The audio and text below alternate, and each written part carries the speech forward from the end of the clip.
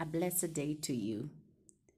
We will further share on the word discernment because it is a very key word and a very important state for the church to be at, especially in the times that we live in. We're living in the very end of times that are having believers to live in accuracy and precision in every matter of life, for they are God's representation on the earth. Allow me to put a charge before I describe the word discernment. If you've heard this before, it is well, it's not repetition but emphasis. We are living in times where many things are coming to a culmination. When we look at the things that are going on around us, there is definitely a resounding warning for the believer and ultimately for the world, but especially to the believer because they are God's representation here on the earth.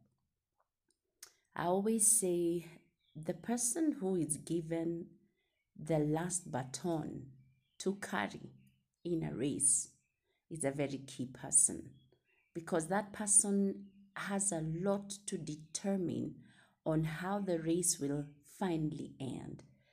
I always say there are many people, many great people that are in the Bible and that have preceded our generation. And you can clearly see that they were put in the foundation levels. When you think about Noah, you think about Abraham, you think about Moses, the prophets, the kings of the Bible that preceded us, they definitely set a foundation. But clearly, church, we are the ones culminating the race of the believers in our millennium. And so, how we do it is very key. How we live is very key because we are closing a time and a season for the body of Christ in our tenure and in our millennium. And so, having said that, the one key thing that will keep us strengthened to live accurately, doing the right thing at the right time, and yielding the right results that will bring joy to the heart of our Father is living in discernment. For that reason, allow me to give that description because it is important. Now, the dictionary says that discernment means to interpret a matter correctly or to correctly judge something or to have sharp perception or judging well. But we said that discernment, according to scripture, according to the heart of God, according to the believer, discernment means judging things from the enablement of the Holy Spirit about God's perspective on something, someone, a place, or happening. Let me repeat that again. Judging things from the enablement of the Holy Spirit about our Heavenly Father's perspective on something, someone, a place, or an occurrence.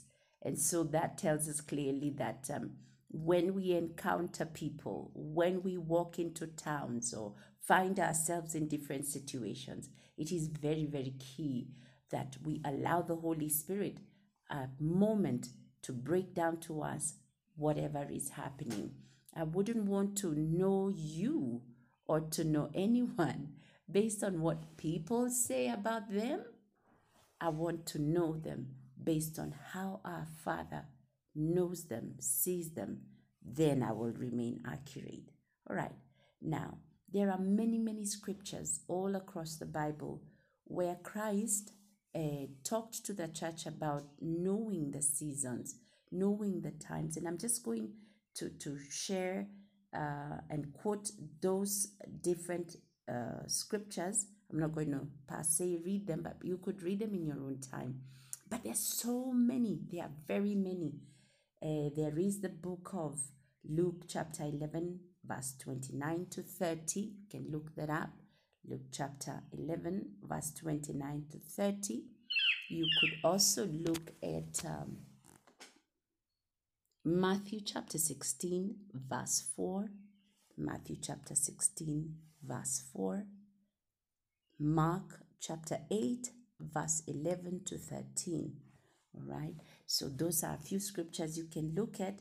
Just see how Jesus was very, very keen on talking about the space of living in accuracy based on the signs, based on what we are seeing around us, and be able to understand that we cannot be ignorant, especially in our times, about the position we find ourselves living in.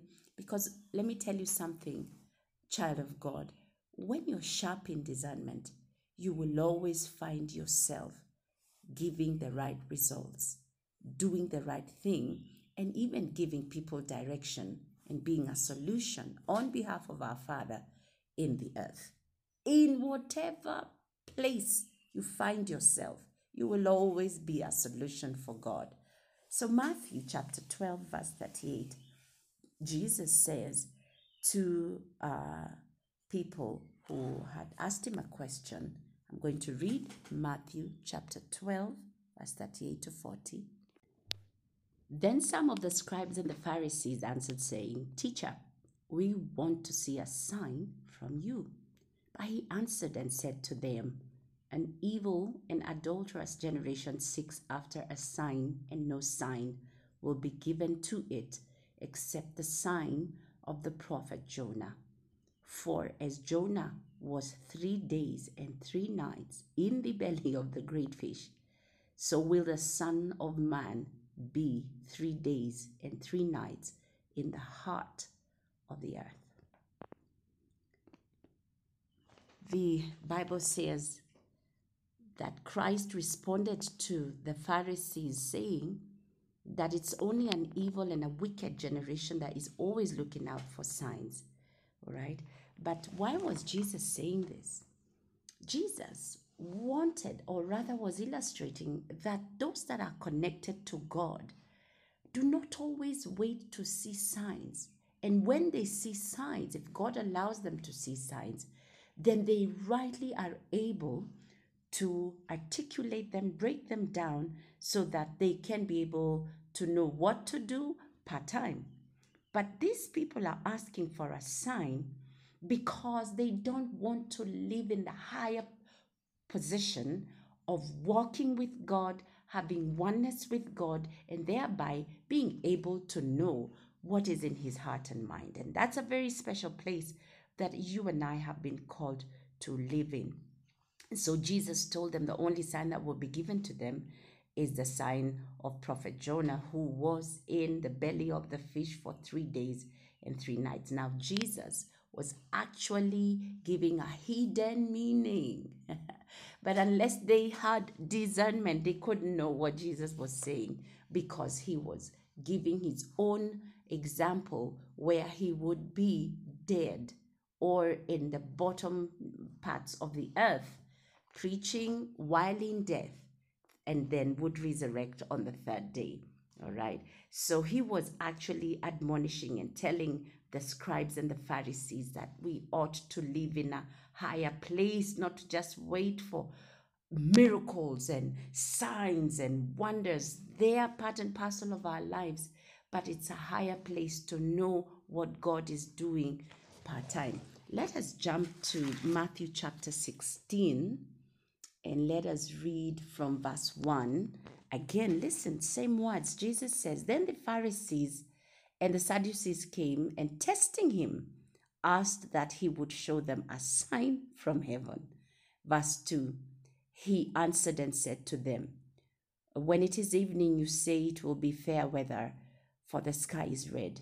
And in the morning, it will be foul weather today, for the sky is red and threatening.